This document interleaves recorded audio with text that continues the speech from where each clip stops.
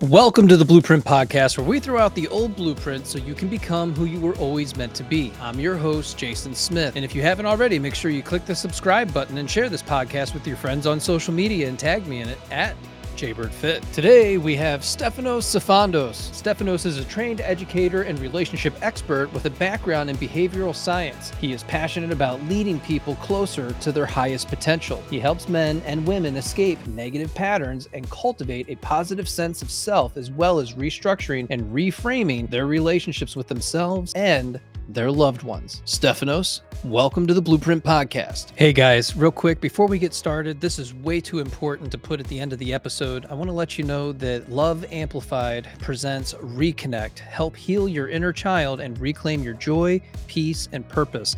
This is being put on by Christine Hassler, and you can connect with her at christinehassler.com/reconnect. Stefanos, welcome to the Blueprint Podcast. Yeah, thanks for having me, man. I appreciate it. Yeah, thanks for sharing your time with us and your knowledge and experience.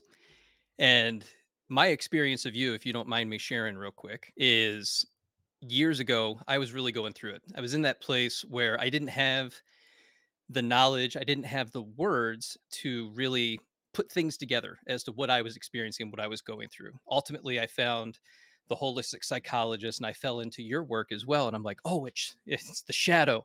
I'm going through the dark night of the soul. And what really started it for me was I was a police officer. And so I'm witnessing all of these things and being introduced to all these different experiences of the human condition and being exposed to these things. And I'm starting to recognize I've had that experience. I know what that looks like. I've had that in my personal life, but yet we're calling that trauma. So if that's trauma, I must have some sort of trauma or experience or something that's going on inside of me that's causing all of these other things and impacting me in all these different areas of my life. And so when I first found your stuff, I'm like, who the hell is this guy? It's because I'm very closed off at this point and I'm being introduced to this stuff and I'm hearing all these things from you. And I'm just like, masculine and feminine dynamics, that's ridiculous. I don't get any part of this. It makes no sense to me. And so there was this barrier and wall of rejection that was just, I couldn't watch it. And over time, I started to really dive into it and I got curious and I stepped back, I zoomed out, and it wasn't something that was intentional. It was just like this natural thing that was occurring. I didn't seek to do any of this. And I started taking in a lot of the stuff that you were saying. And then you dive into YouTube and other people's social media, and you find Wayne Dyer and Joe Dispenza, and you start getting into all the work and trying to figure these things out. So, all that to be said, I'm not upset with you. I'm very happy that you exist, obviously. But it's just so awesome to have all of this stuff come full circle because several years ago extremely closed off, wanted nothing to do with this, didn't understand it. You dive into shadow work, doing the work, spirituality, figuring things out, gaining all the knowledge and experience on your own, looking for sources and coaches and people to help guide you along this process. And I think it's really indicative of the male experience, especially in modern times where so many men are so closed off to all of these new and different ways of thinking that really aren't new and different. They've always existed. They've always been around us. It's always been right in front of you. Wayne Dyer's books have been around forever, but I didn't discover them until 2020. And so I think a lot of people are in this space now where more and more of us are talking about this and the importance of diving into this type of knowledge. And you're just one of those people that has brought it out in so many of us. And I can't thank you enough for that.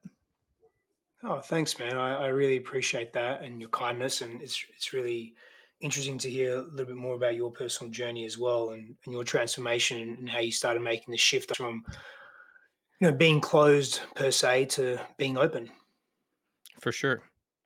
You do a lot of coaching. You're a coach, thought leader, teacher, spiritual healer.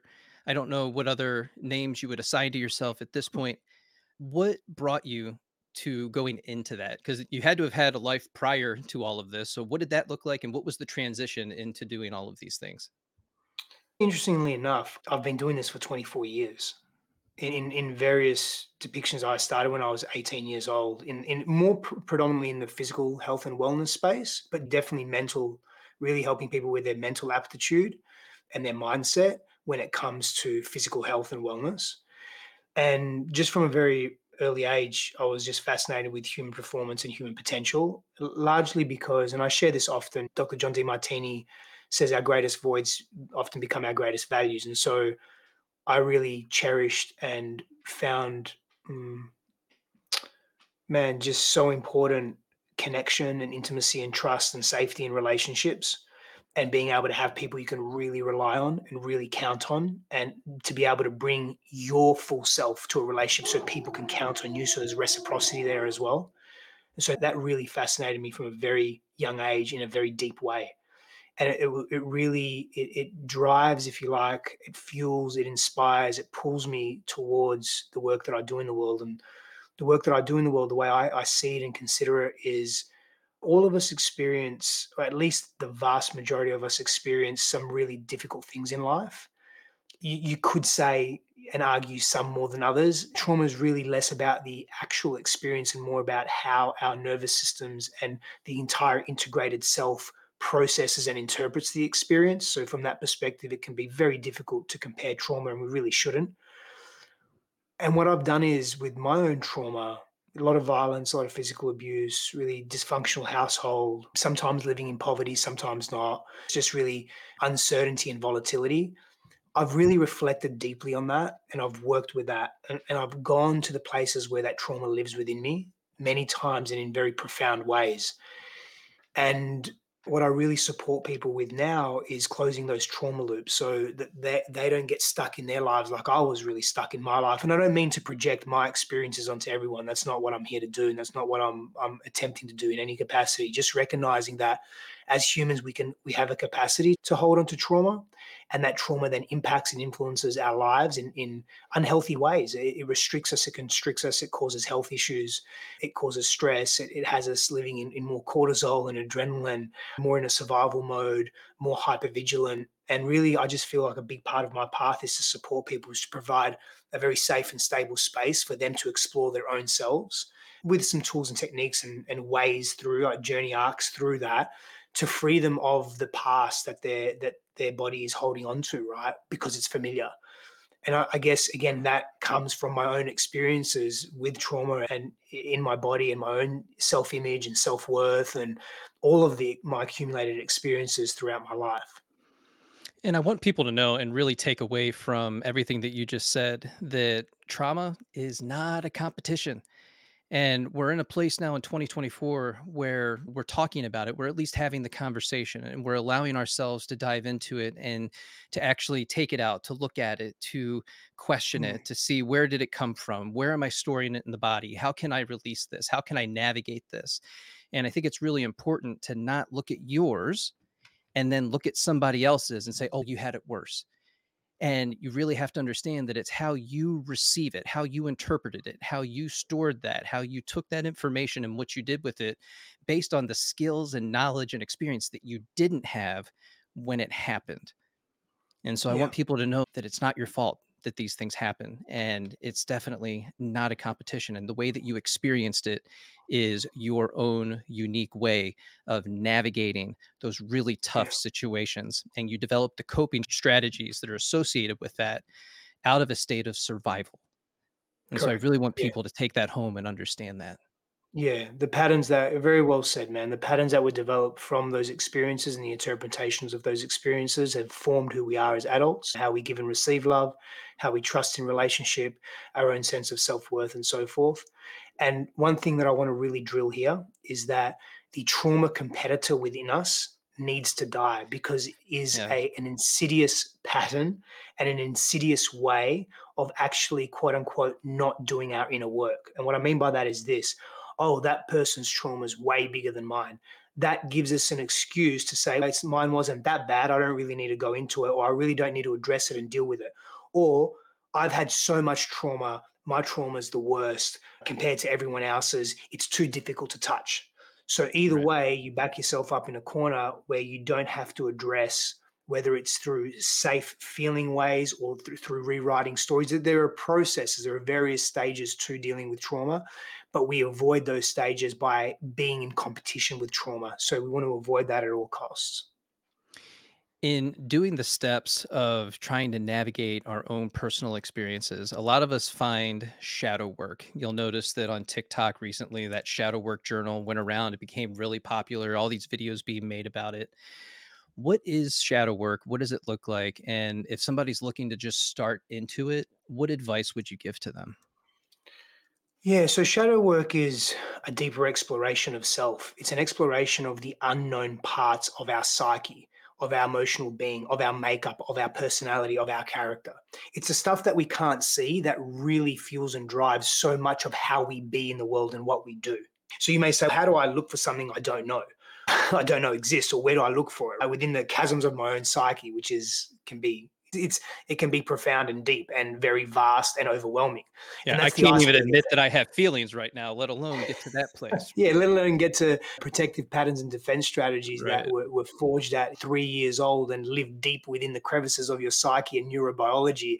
How do you excavate that? And with support, we're relational beings. That's the immediate answer. Like, you need support. You need people that see you, that you trust, I should say, as well. It's reciprocity there, of course. Trust, respect, revere, that feel safe for you, that don't judge you, that are non judgmental and compassionate and empathetic and understanding. And then you need to feel safe enough in your body. What does that look like? Well, you need to learn how to regulate your nervous system. So you need to know how to be able to put yourself in a calm state. Let me give you a very simple example.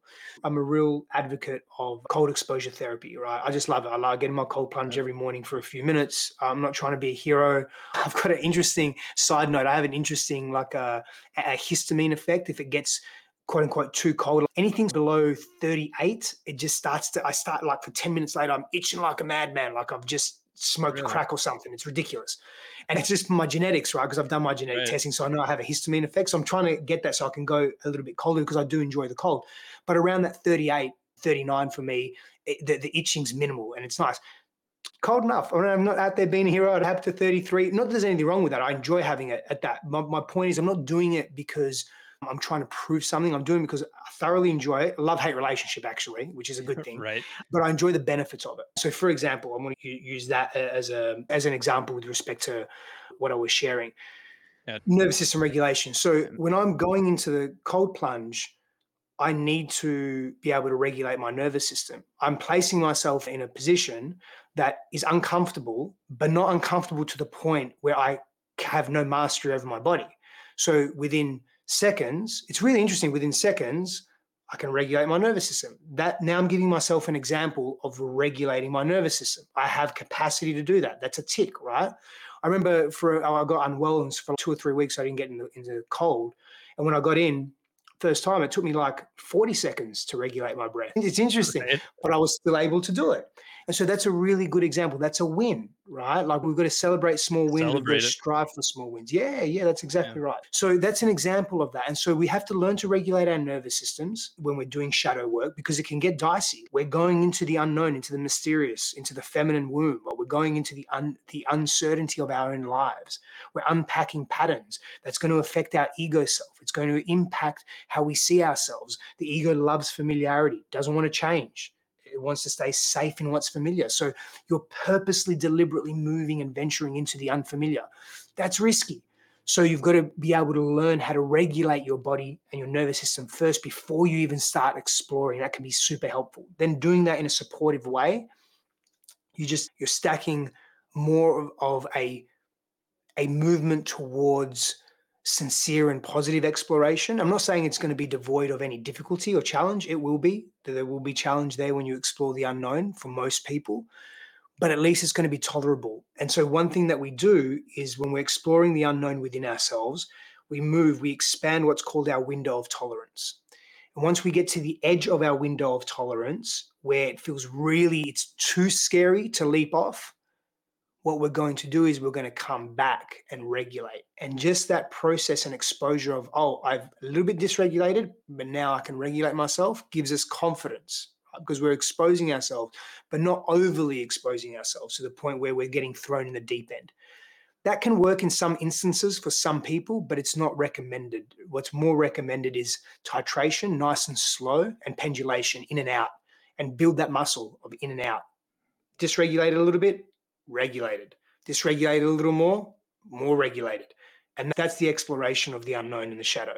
And one more thing I'll say to that is, and this is what Carl Jung says basically, is that the shadow is all of our experiences, all of our memories, all of our thoughts, all of the stuff that we absorb through our nervous systems and through our senses and through our experiences and relationships and all those things.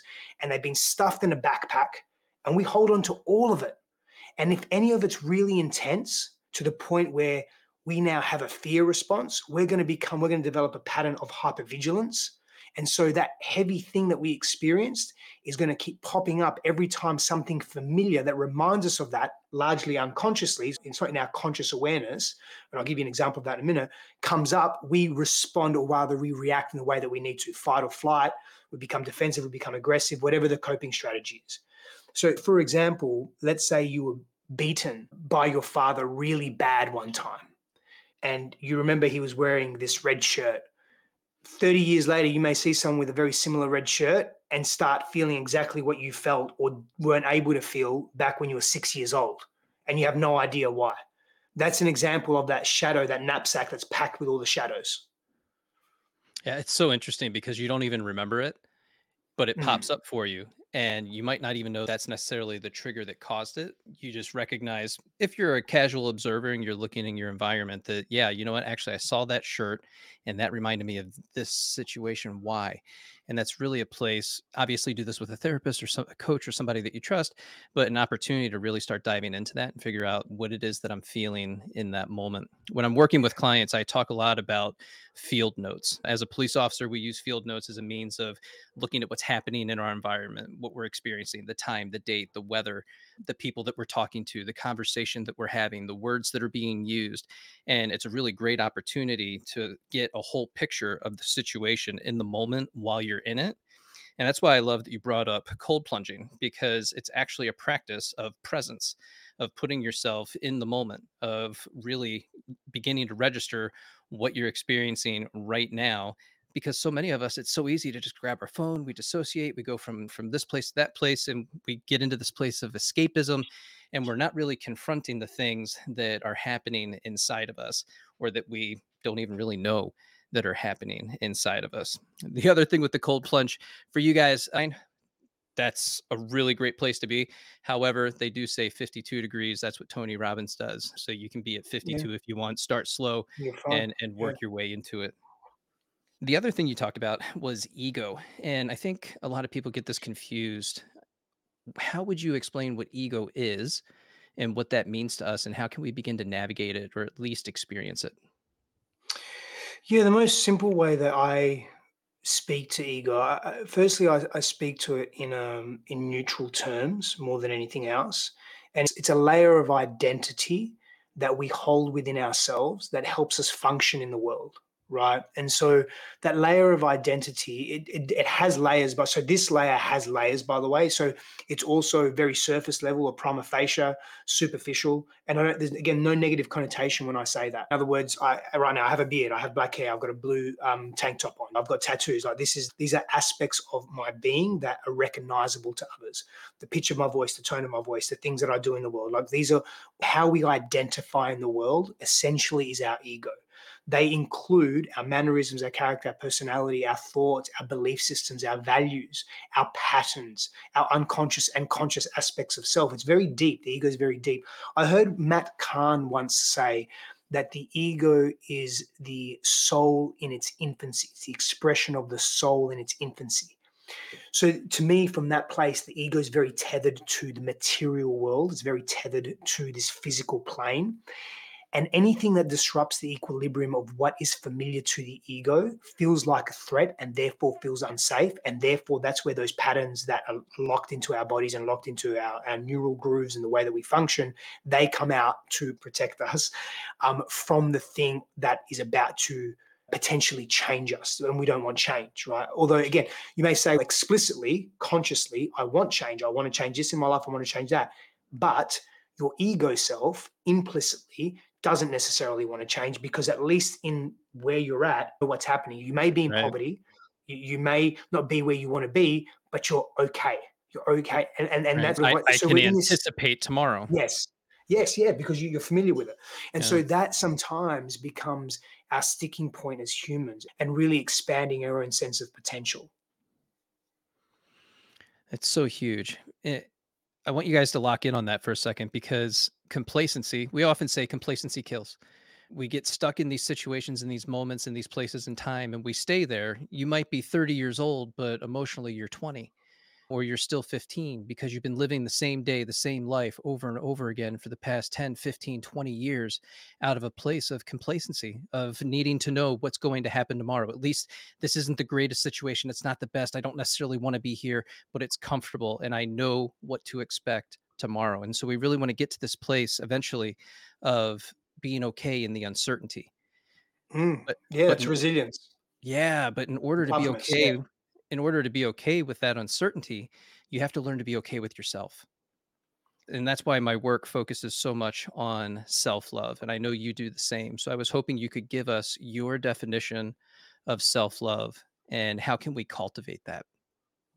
Yeah, for sure, man. And before I do, I may just build on what you shared, which I think was really powerful just a moment ago. And I mentioned toughness and resilience, but I want to give some more context to that. And I think I want to add if I was to make this a triad, it would be equanimity, Yes. toughness, and resilience. Yeah, very specific to moving through challenges and difficulty. We need the equanimity. We need the calm in the face of chaos to really assess the situation and to not be reactive and be in our defensive postures and protective patterns.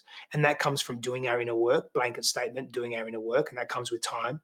And then we need the toughness, the mental fortitude and toughness, and physical and emotional and spiritual to be able to move through the challenge.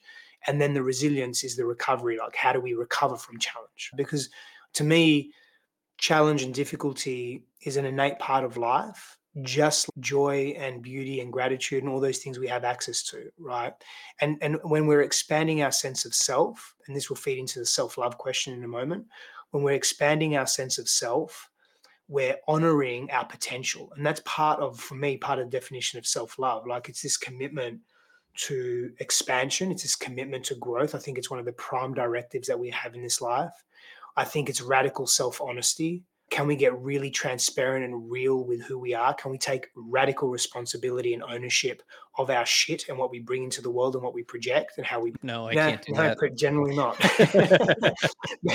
And that's the tricky piece, right? Like, Yeah. it's such a humbling thing to our ego.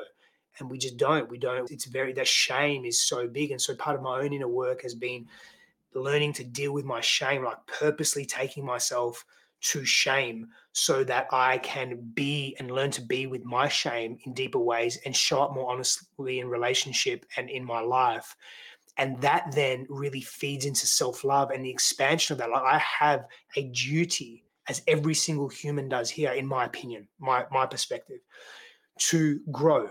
To be, it's not about being better than you were yesterday. It's a very simplistic way to put it. And there's some truth to that, but it's to be a greater version of you and continue to grow into the versions of you that are calling you forward, that are pulling you, inspiring you to be greater than what you were. Really, that doesn't mean that you are, that if you don't want to be greater than what you were. Sorry, let me go back. That doesn't mean that if you're wanting to be greater than who you were yesterday, that you're not grateful for who you are right now. Not at all. Both, in my mind, can live and exist at the same time. It's how we do that and how we pursue that that really matters. But that, to me, is part of the foundations of self-love, and to know that we're more than what we think we are. That's part of Yes. self-love as well. We're more than what we believe we are. And I don't just purely mean that, oh, the material is less than the immaterial, and the material, the physical plane and the physical body is less than the ethereal or spiritual self. Not at all. I think, again, both. Like, we need this physical plane, this physical animation to have the anima and animus within us, the spirituality within us, our soulful expression to come forward. But again, part of that self-love journey is honoring that. I think part of self-love is really working with our trauma and honoring the past that we've had so that we are no longer dictated by the past and we can live into the present and into the future. And part of that is a big part of that is doing our inner work, is facing our demons and our pain. That's part of the shadow. Right. Are there different types of shame? I think there's layers to shame. In my experience, the energetic of shame is the energetic of shame. But like most things in life, it resides on a spectrum. You can, let's just look at masculinity for a second. And again, it's such an arbitrary thing. Maybe I should use something that's a little more. Yeah, because we're actually going to get into that in a couple minutes. Yeah, well, it's a subjective. It can be a subjective thing. So if we look at something Yeah. that's more quantitative, right? Like you can look at, okay, let's say being hot and cold, right? Firstly, it's somewhat up to a certain point, it's relative, but you look at hot, and there's not just, oh, once it reaches a certain point, that's hot. Well, beyond that, it's still hot, right? So there's degrees of heat and there's degrees of cold. And similarly, with shame, there's intensity that you experience in shame that's really, really intense. And then there's less intense afflictions of shame. It's still part of the same energetic, though. It's still part of, if we look at guilt and shame, it's, oh, I feel guilty for the action I've taken. The deed, the thing that I did, was not appropriate to the social context. And I have a certain feeling, AKA sadness, that I hurt that person through my actions. I will apologize for that. And that whole scenario now has informed me through the guilt that I've felt for the action that I've taken, that I don't want to do that thing again. Shame, on the other hand, is quite different. I'll give you an extreme example. Same sort of situation, but the shame internalizes. I'm a piece of shit. I can't believe I did that. Oh, I'm a fucking idiot. I hate myself. Everyone's going to hate me. Oh, man, I can't believe this right now. And you've internalized it. And then now that stems from low self worth, from a sense of self that is fractured and still traumatized. And so, in other words, there's unresolved, largely unconscious trauma there that's feeding into that low sense of self worth, right? And again, stories and belief systems and voices in your head, and it could be cognitive impairment. There's a whole bunch of things. I'm not saying that people that Right. experience shame have cognitive impairment. No. I'm saying they can be in extreme situations, right? But shame, again, is designed, maybe socially designed, if you like, or adapted and adopted over time to help us not repeat those things again. The issue with shame is that we internalize it in its extreme form. We internalize it so deeply that it can paralyze us. And then we retract from the world completely. And that extreme action is not healthy either. So I hope that answers your question around levels of shame, but there's more No, to it it than that, it of course. does because there's also this epigenetic component that we have carried shame, and so these are the Mm, things that came from our family through generations, but not only that, the most immediate generation being your parents, and so you tend to carry this with you through the words and the language that they used and the way that you operated in that household and the things that you experienced, and you get the words of how you explain the environment in which you live. Money doesn't grow on trees. So now you have this feeling about money that we're not allowed to have that because that's not who we are. That's not where we came from. That's for other people. And then you carry that with you throughout your lifetime. And you end up living a life that's in alignment with exactly that experience. And it's not until you start challenging those things and doing the inner work and doing the shadow work that these things really start to come up for you and you realize that, you know what, I don't even know why I've been feeling this way about this particular thing in this experience. Where is this coming from? I feel it right here. It's in the center of me and I've always had it, but I don't know why. And then you begin to get into the somatics and breath work and you release it and you're like, holy shit, it was never mine to begin with. yeah, And yeah, you get to that's the biggest release part. that. But the problem is you have that carried shame and then your shame on top of that. So it's the double whammy. You're trying to navigate this stuff and move through it and ultimately release it. And I know you're big on breath work. So can you tell us the benefits and how breath work has changed your life? Yeah, once again, just to add on to the wisdom that you just shared, the complexities of shame, man, I just want to really emphasize this point that, and this is the importance of working with people that you trust, respect, and revere, and that have substance in their capacity to hold people's emotions and expressions and then help them navigate that. Is the complexity of shame, and you touched on this around holding other people's shame. We so many parents raise children, and they're still traumatized themselves as adults. They Yes. haven't really healed their trauma, and so they inadvertently pass that down to children. Codependence is forged, unhealthy attachment styles are forged. Um, Children being so self-referential at a young age, up to the age of 7, 8, 9, 10. In other words, everything's about them. They make it mean everything's about them. And so if they're Right. having negative or very adverse childhood experience, ACEs, they're internalizing that. So they're developing a habit of shame right up off the bat. And if their parents haven't healed that within themselves, they're taking on their parent shame, because Right. ultimately it's my fault that mum's like this, or it's my fault that mum and dad are like this. And then they're taking that on. They see how they treat themselves and each other, and they that amplifies within themselves. So there's so much complexity. Yeah. And I say that not to overwhelm people, because guess what? It's really possible to move through all of it. And I Yeah. fucking mean that. I'm not exaggerating. It really is as complex as it can be. So breath work for me, man, it literally saved my life. Literally, I was at a stage in my life number of years ago, and then I was familiar with breath work, but not the, we'll label it the holotropic kind, or the spiritual or psycho-spiritual explorative kind, psycho-emotional slash psycho-spiritual explorative breath work. And this friend of mine said, and I was, man, I was in deep in suicidal ideation. I never wanted to kill myself, but I was really, as what appeared back then to me as a logical step to Right. end the pain that I was in, and my perception that I was painful for others, was suicide. And I think many of us have had those thoughts before in life. And I was at that place in my life, like really dark and really deep. And I was just exploring a bunch of shit within myself that felt like it was too much. But I'm very persistent, I'm very stubborn, and can be very consistent. And so that attribute, I held on to that attribute during this process, as well as I had in my like athletic career and anything. Well, I wouldn't call it a career, but my athletic endeavors, amateur, but high performing because I like to push, Right. but amateur nevertheless. I really held on to that. And he said, "Hey, there's this lady visiting from Sweden. She's a masterful breathwork practitioner. She can really help." And I said, sure, man. Like I hadn't given up at that point. Like I was still willing to try anything, and I was just holding both of these realities. Yeah, I think I can get through this, but maybe I can't. And I think I've got to end this shit. What was your key ruminating thought in that moment? I've Uh, experienced this, and yeah, I would love to hear what your ruminating thought yeah, was. yeah. A number of ruminations. Like I'm not good enough. Yeah. I hate my life. I'm not lovable. I'm not used. Yeah, I'm not useful. Oh, that big one for Yeah. me. The utility piece is big for men, man. Huge. Big. So it's Yeah. ingrained within us from an evolutionary perspective, in my opinion. And If Jack this is Donovan my speaks. life, why am I Yeah, here? Yeah. yeah, yeah. Jack Donovan speaks a lot to utility as well. He's a great author, I think. He's a solid human, solid man. I think he's written 4 books and a number of different papers. I've read all of his books and some of his papers. He's brilliant, man. But he just speaks a lot to utility. And so I just felt I wasn't useful for anyone. I'd lived this life where I was so useful to people, and I just felt so depressed and so down, and I just hated life. I really struggled to.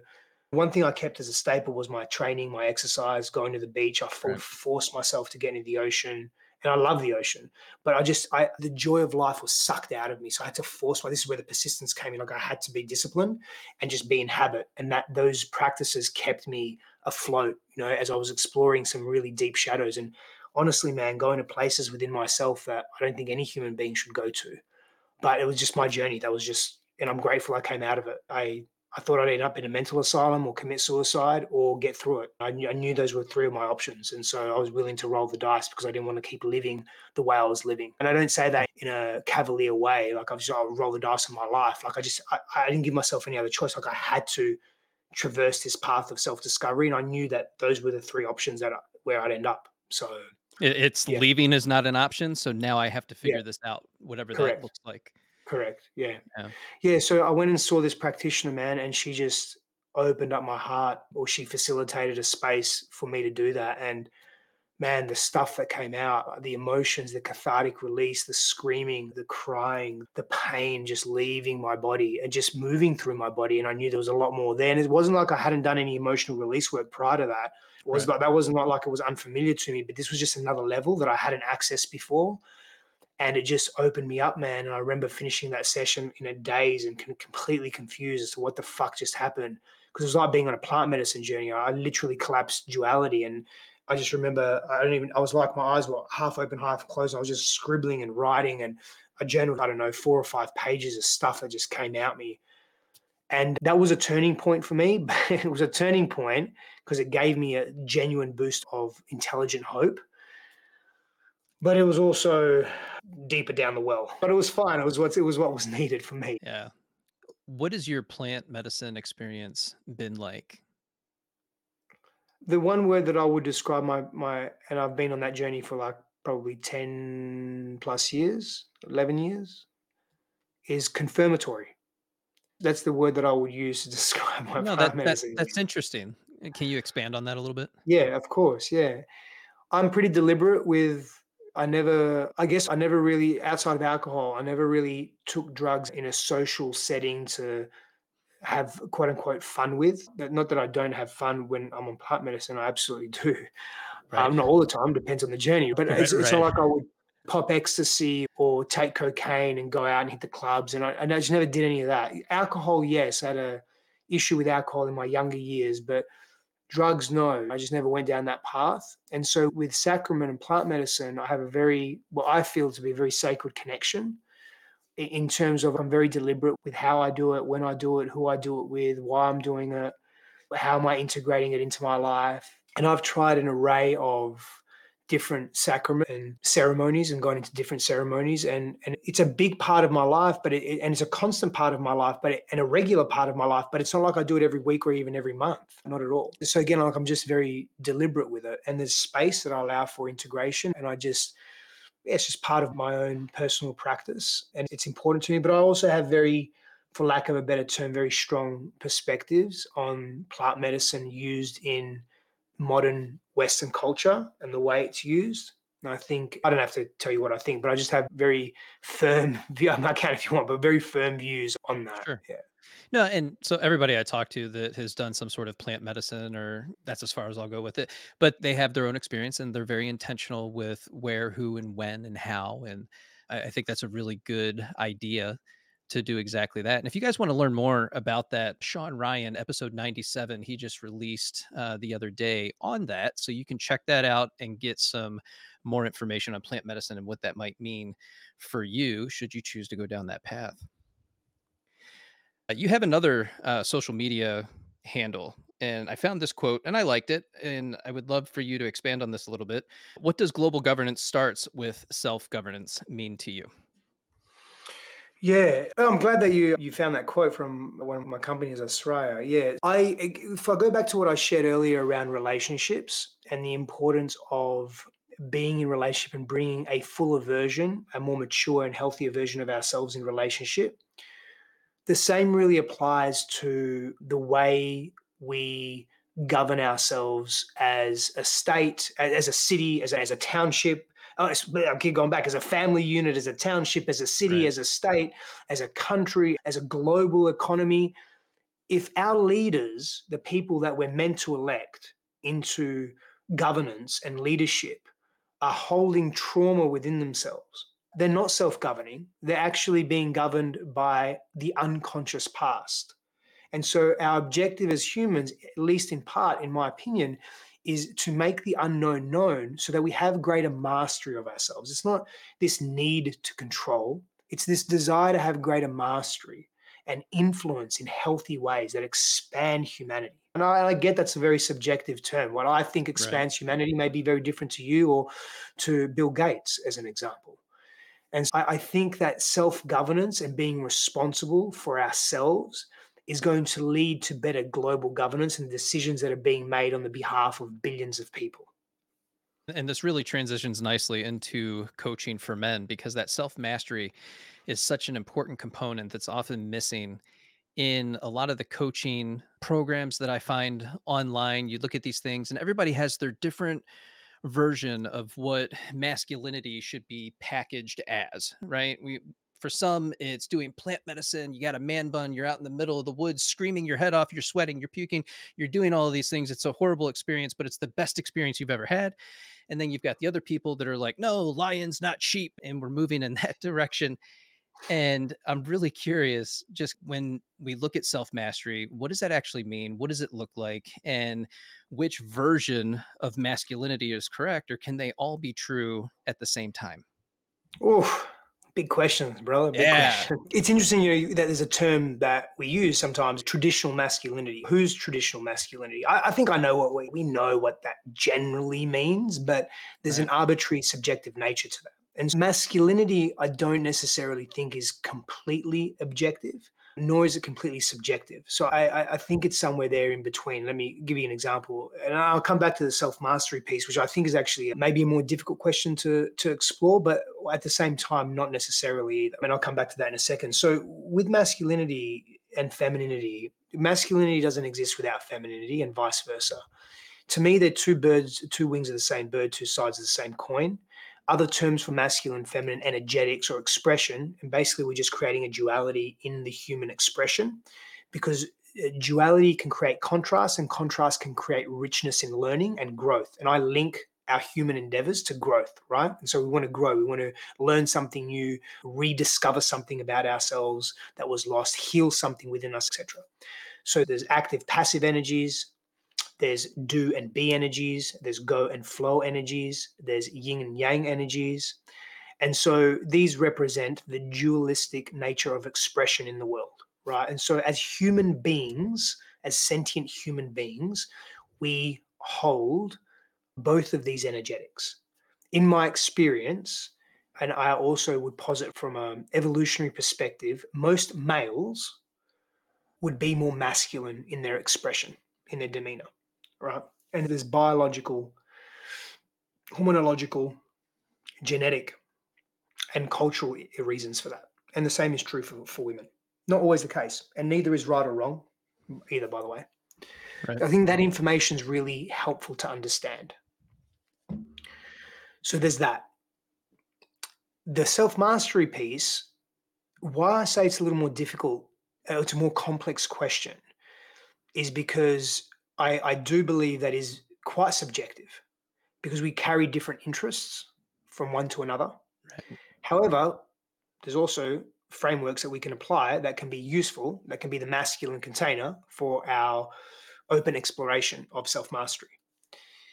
And so, in self mastery, starting with learning something, a new skill, whether it be for men, particularly with our hands, is really good and really useful.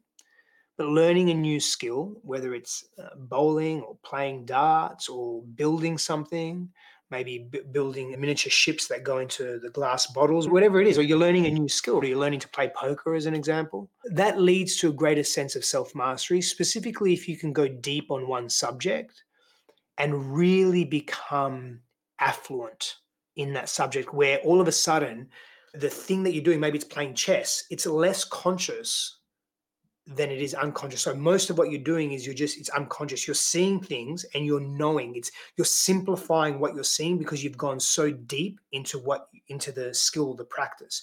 So you don't need to calculate extrinsically or externally, like consciously, all the different moves. You're actually able to calculate, not even calculate, you're able to see the end result without the calculation because you've got mastery in that. You've had so much exposure. So part of self-mastery for me is exposure. It's not just the sort of the 10,000 hour rule. Right. Yeah, there's definitely, I think, validity to that, but it's less about the hours and the reps, if you like. And it's more about how you've reflected on that experience, what you've learned from it, how you integrate it into your body. That's the important part. You can do something habitually, but if you're not interested in it, and you're not invested in it, you're not fully present to it, it's not going to be as beneficial. You're not going to maximize the mastery, if you like. So to me, they're attributing factors to self mastery. I love that. The most important piece of all of that, you said in the very beginning, for me, it just really resonated. And it's rediscovering something about ourselves. It's Mm, understanding that in the very beginning, throughout your youth, there was something that you were good at, something that you were naturally interested in, something that you were capable of doing that maybe others weren't. And at some point through just living our lives and experiencing the world and the environment in which we live, that got diminished. That flame got blown out and you lost that piece of yourself. And you'll find yourself in your 30s, 40s, or 50s, and you'll feel like this inner yearning, this idea that, or this knowing that you're capable of more. You've got more in the tank. You haven't fully discovered what you're capable of or what you can do in this world. And you never quite tapped into it because for whatever reason, you're not good enough, you're not smart enough, you're not capable, you can't do this, it's not for you. And you believed that up until this point. And we like to call this a midlife crisis, but it's not. It's an awakening. And yep. you're coming into a knowing of who you really are, what you're capable of. And if you're willing to dive into that just a little bit and dive into that self-discovery, you'll be able to open up a whole new world to yourself, of abilities and skills that, yes, you have to go back and learn some of the things that you didn't pick up in the beginning because it was never modeled to you. You never experienced it. It was never shown to you. So you only know what you know. And that's really one of the biggest pieces is understanding that you don't know what you don't know. And when you can get to that point, now you're thinking about thinking, and you can get to this place of, okay, what don't I know? And what's the next Mm, step? How can I learn that? How can I hone those skills? mm. Yeah, I love that, man. It reminds me of Dan Sullivan speaks to self mastery in a really beautiful way. He co authored a book, 10x is better than 2x. I can't remember the other Hmm. author's name, but they speak to this, right? And they speak to self mastery being your own unique blueprint because genetically you are one of a kind. And if we understand that our physiology impacts our psychology and our social function as well, and vice versa, like it's this circular motion that we experience in life, then we are unique. And if we can look at not at the things that we do, like we can have expertise at something and be really excellent, zone of excellence, and be really good at something, but what is uniquely your mastery?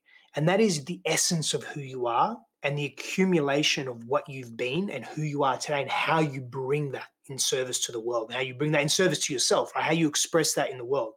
I think that curiosity and that exploration of self mastery, I think, is very powerful. I'm actually in that process right now as I'm personally moving through this re-identifying of self in the world. I'm going through this process now and it's really empowering. So, who is it that you're becoming now? What's next for you? I'm not sure, man. That's where I'm at. You're Yeah. just in the Yeah. exploration. Yeah. I've got an idea. It's really not completely different to what I'm quote unquote doing right now, but the interior self is shifting. And so I'm letting a lot of shit die, a lot of old pattern. That's really where I'm at right now. I'm letting a lot of old patterns die. An example of that is my reactivity fueled by hypervigilance and misinterpretation of information coming at me. And a more specific example is, when I'm in communication with my wife, I'll sometimes interpret what she's saying as demeaning or as insulting. And instead of getting curious and pausing and asking questions and clarifying, is that what she's meaning? Is there something Right. underneath that? Like really getting curious, I get reactive. I'll get short with her. I'll become abrasive. And what I'm noticing is that, particularly since I've become a father nearly 2 years ago, these insecurities that I once worked with and I'm very familiar with are rising to the surface again in different ways. And so I'm noticing this insecurity and fragility in my own self identity and even my own masculinity, which I don't like to fucking admit and own in any Right. capacity. But it's true. That's where I'm at. And so I'm letting a lot of shit die within me. But before it dies, I need to be in communion with it. Otherwise, it's not really dying if I'm not familiar with it and I'm not seeing it and being in communion, touching it, dancing with it, being with it, playing with it, letting it express. Otherwise, it just goes dormant and comes back again. So I'm really just giving myself an opportunity to explore many of these patterns that have kept me in the expression that I've been in up to this point. And there are some of those patterns that I just don't align with anymore. And it's time for them to transmute into something else. I love it, man. That awareness of self is so important. And that's the work. That's why we do what we do. And the Yeah. fact that you're willing to share those pieces of yourself with your audience, with my audience, and to put that out there, it says a lot about your character and who you are as a person and how you show up, not only here with us today, but also with your clients. And it's what's made you so successful in all the things that you're doing. I can't tell you enough how much I appreciate all the content that you put out. I even, in preparing for this, I listened to a bunch of podcasts that you were on, to include your wife's podcast. You guys had an episode and listened to that. And I love the story that she was telling of how she used to walk maybe on the beach, but she had headphones in and she would talk to herself, actually talk to her partner that she didn't know yet. And I was hoping you could share that story with our audience. Yeah, it's a beautiful story that she it was one New Year's Eve where she just really surrendered and she said to God, clearly my picker isn't exactly where it needs to be when it comes to relationship. I'm not going to be attached to how I need it to look, and I'm just handing it over to you. And I thought that was really beautiful. And then what she would start to do is just envision that and walk with it and be with it and talk with it and love with it and just surrender to it. And that It's was like part of like her she was process. calling you in, right? Just pulling that Yeah, in, yeah, manifesting, yeah, and yeah, for sure. no, that's so Yeah, awesome. I can't yeah. let you go without having a conversation about vulnerability because Yeah, yeah, yeah. Again, it's one of those conversations that really gets everybody up in their feelings. They don't know what to say about it, really what to think about it. They have their expression of what they think vulnerability is, and then there's Brene Brown and the definition that she hands out as well. So walk us through what that looks like for men and vulnerability. Yeah, I think Brene Brown's definition of vulnerability is very powerful, and of course, we should all not should, but we all have an opportunity to look that up and really connect to that. And I personally resonate with it.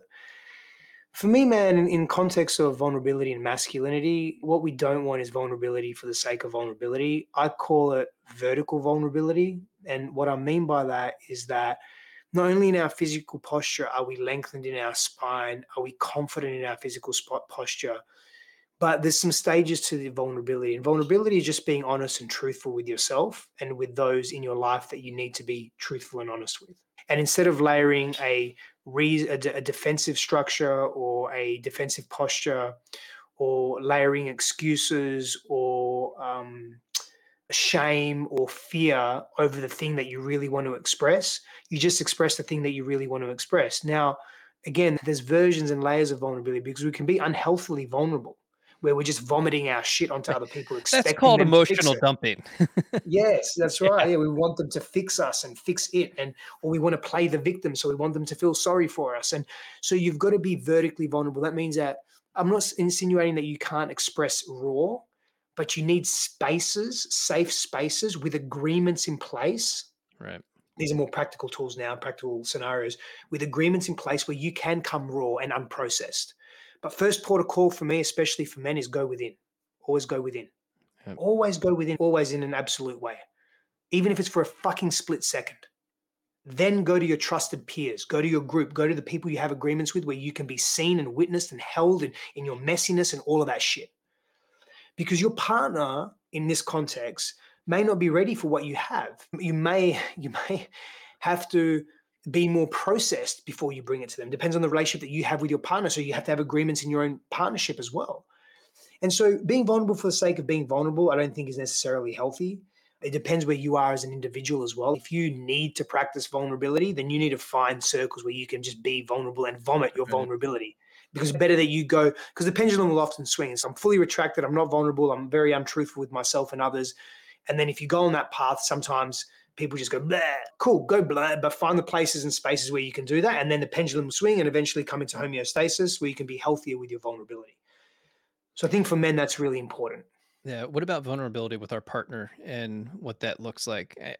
The thing for me is I think it's important for people to recognize that you have to understand the other person's emotional capacity to receive whatever it is that you're about to give to them. And so that takes Mm, a little bit of self-awareness on your part. And again, that ability to zoom out, take an inventory of what is this person capable of receiving. If I give them this experience that I've had and they've got their own stuff, they're going through some difficult things, they're not prepared to take this heavy thing that you're about to hand over to them. They're just going to drop it because they don't know what to do with it. It was never modeled, it was never experienced. They don't know what vulnerability actually looks like or feels like. And so it's one of those things you have to work up to this with your partner over long periods of time to get to that place of trust and safety. And you can look at the agreed. relationship they had with their father is a really just quick example. If it wasn't a good one, then you know you're going to have to take your time. Yeah, very much agreed, man, with everything you just shared. I love that. Stefanos, how can people find you and work with you directly?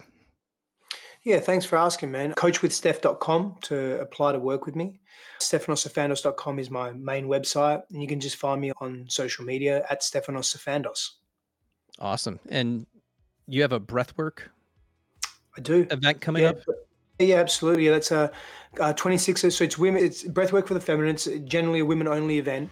It's for the feminine. My wife and I run that, and these days it's more me just because of our little one and so forth. But once we get into a different routine, it'll be Christine will be back. But we do that every month. It's live in person and virtual, live streamed and recorded, and it's an amazing opportunity to come together. It's a 3-hour somatic experience. It's not just breath work. There's live coaching, there's integration, there's embodiment practices. And then twice a year, we open it up to men. March Awesome. 27th is the co-ed experience, and tickets will go on sale for that. And it's a pay what you can model as well, man. Like the virtual is pay what you can. I really want to make this accessible to the world. And so far, it's great. Like we're we will probably hit over 1,000 women this month for the month of February, and from over 50 countries around the world. So It's it's a incredible. beautiful practice. Yeah, it's a beautiful practice. I'm really happy with just the people that are coming are just so committed to themselves. It's so inspiring, man. It's so beautiful. But yeah, March 27th is the one for everyone, and that will all be up on my website as well. Awesome. I can't wait for Yeah, that. That's gonna be amazing. yeah, Well, yeah, yeah. Stefanos, Thank thank you. you so much, brother. Yeah, appreciate you very much, man. Thank you.